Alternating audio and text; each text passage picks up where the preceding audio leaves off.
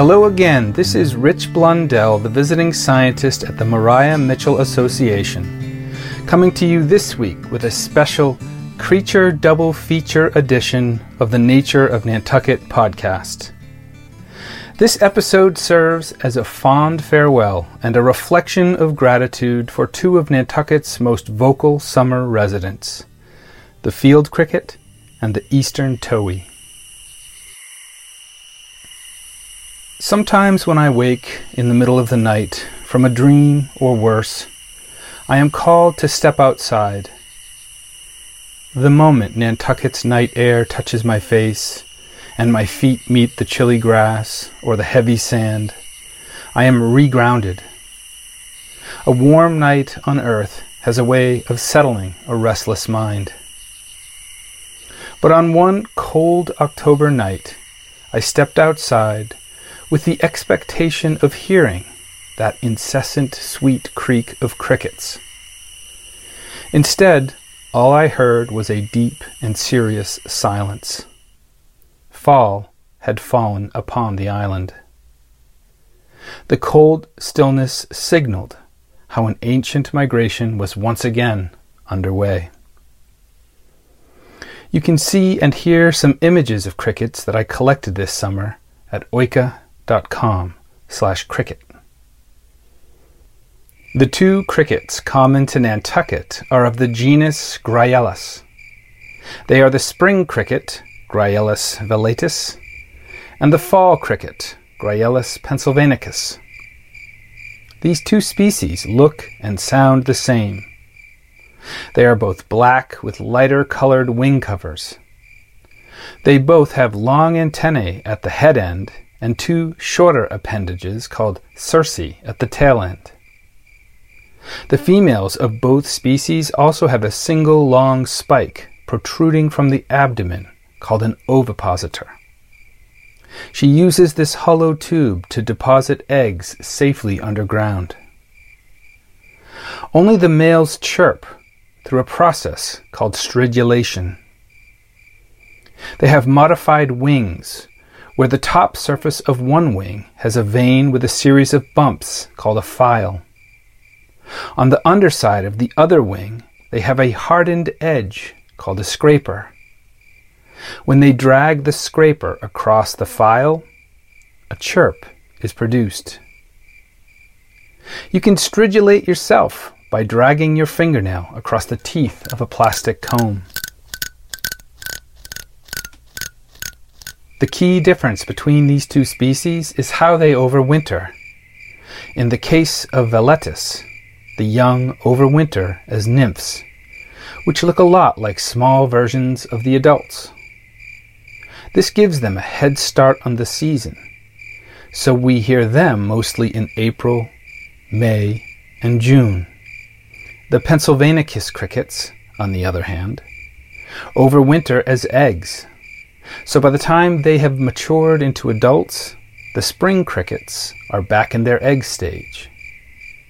We hear the fall crickets mostly in August, September, and October. Now you may have noticed that July is relatively silent. This short reprieve serves as a buffer to keep the peace between these two regimes. I like to think about this arrangement between the two cricket species as a kind of pledge of allegiance to nature, with long-term prosperity and justice for all.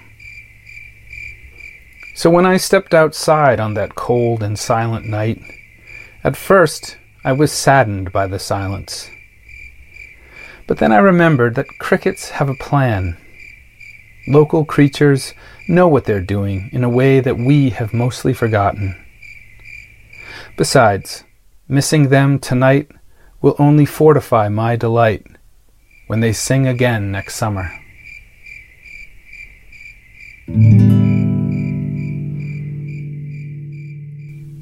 Another sound that stands out so clearly on Nantucket is the song of the eastern towhee.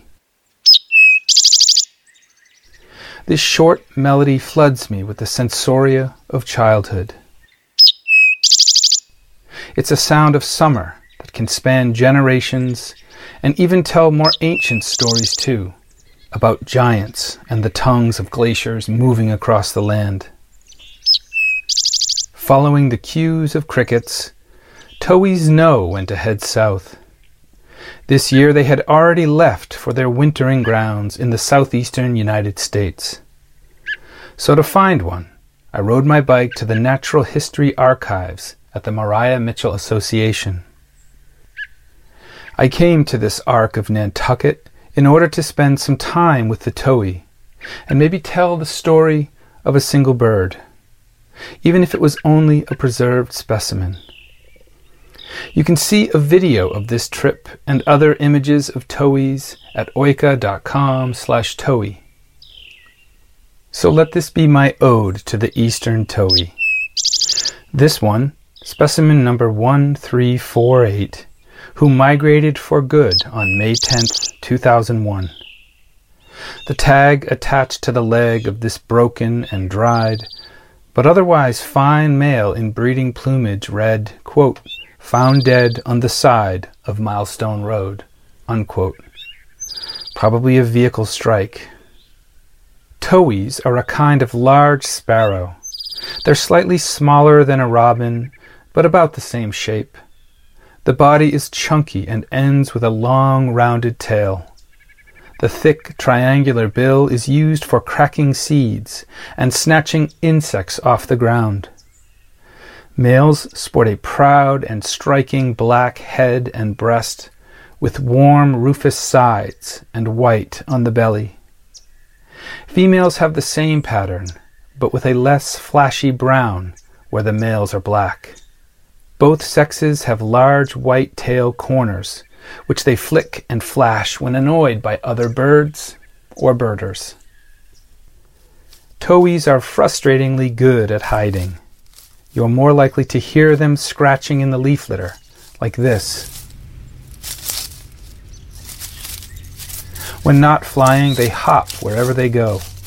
They move deliberately through the thickets and detritus with a characteristic two-footed backward hop scratch. They dart around, snatching anything edible that they've uncovered. It's quite a performance if you can catch them in the act. Towhees are inveterate edge runners. They prefer the rich liminal spaces between forests and fields. You'll find them on the peripheries of scrubby backyards, dunes, and thickets. The most important habitat seems to be dense shrub cover, with plenty of leaf litter for the towhees to scratch around in. They are searching for insects like spiders and crickets, centipedes and snails. They also eat the seeds of ragweeds, smartweeds, and grasses. They seem to enjoy acorns, blackberries, blueberries, corn, and oats. The scientific name of the eastern towhee is Papilio erythrophthalmus. It is Latin for the red-eyed chirper, but the spoken sound of its call is a better fit.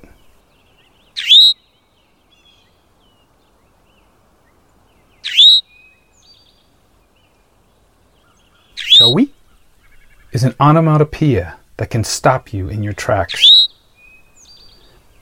It's worth mentioning the difference between bird songs and calls.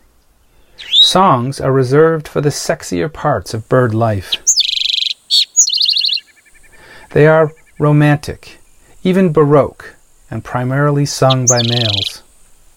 Songs also signal character, integrity, fitness, and flair.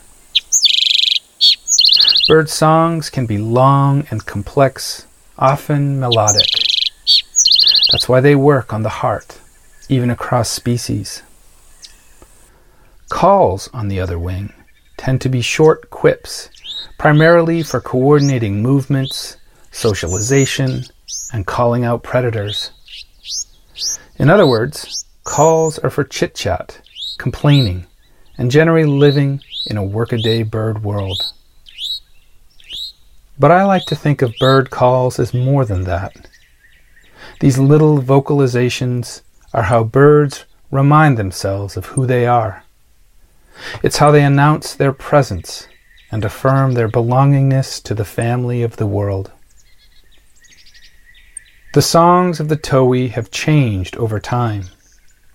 15,000 years ago, the Laurentide ice sheet grumbled down the backbone of North America, leaving a patchwork of habitats and barriers. This disruption helped seed at least 2 different lineages of Towhees. So today on Nantucket, we hear the eastern Towhee, which sounds like this. Out west, they hear the spotted Towhee, which sounds like this. We can only imagine what the Wampanoags, the original inhabitants of this land, may have heard. But if you listen carefully, you can still hear the sound of an old glacier in the voice of a Towhee. The sounds of crickets and Towhees can carry the memories of our childhood, of our ancestors, and even deeper stories of the earth. Observing the creatures around us can remind us and teach us how to be in the world. We've largely forgotten how to belong like this, but it's not too late to listen, to remember, and to remember ourselves as kin in the family of Earthlings. I'm Rich Blundell, the visiting scientist at the Mariah Mitchell Association. Thanks for listening to this special episode of The Nature of Nantucket.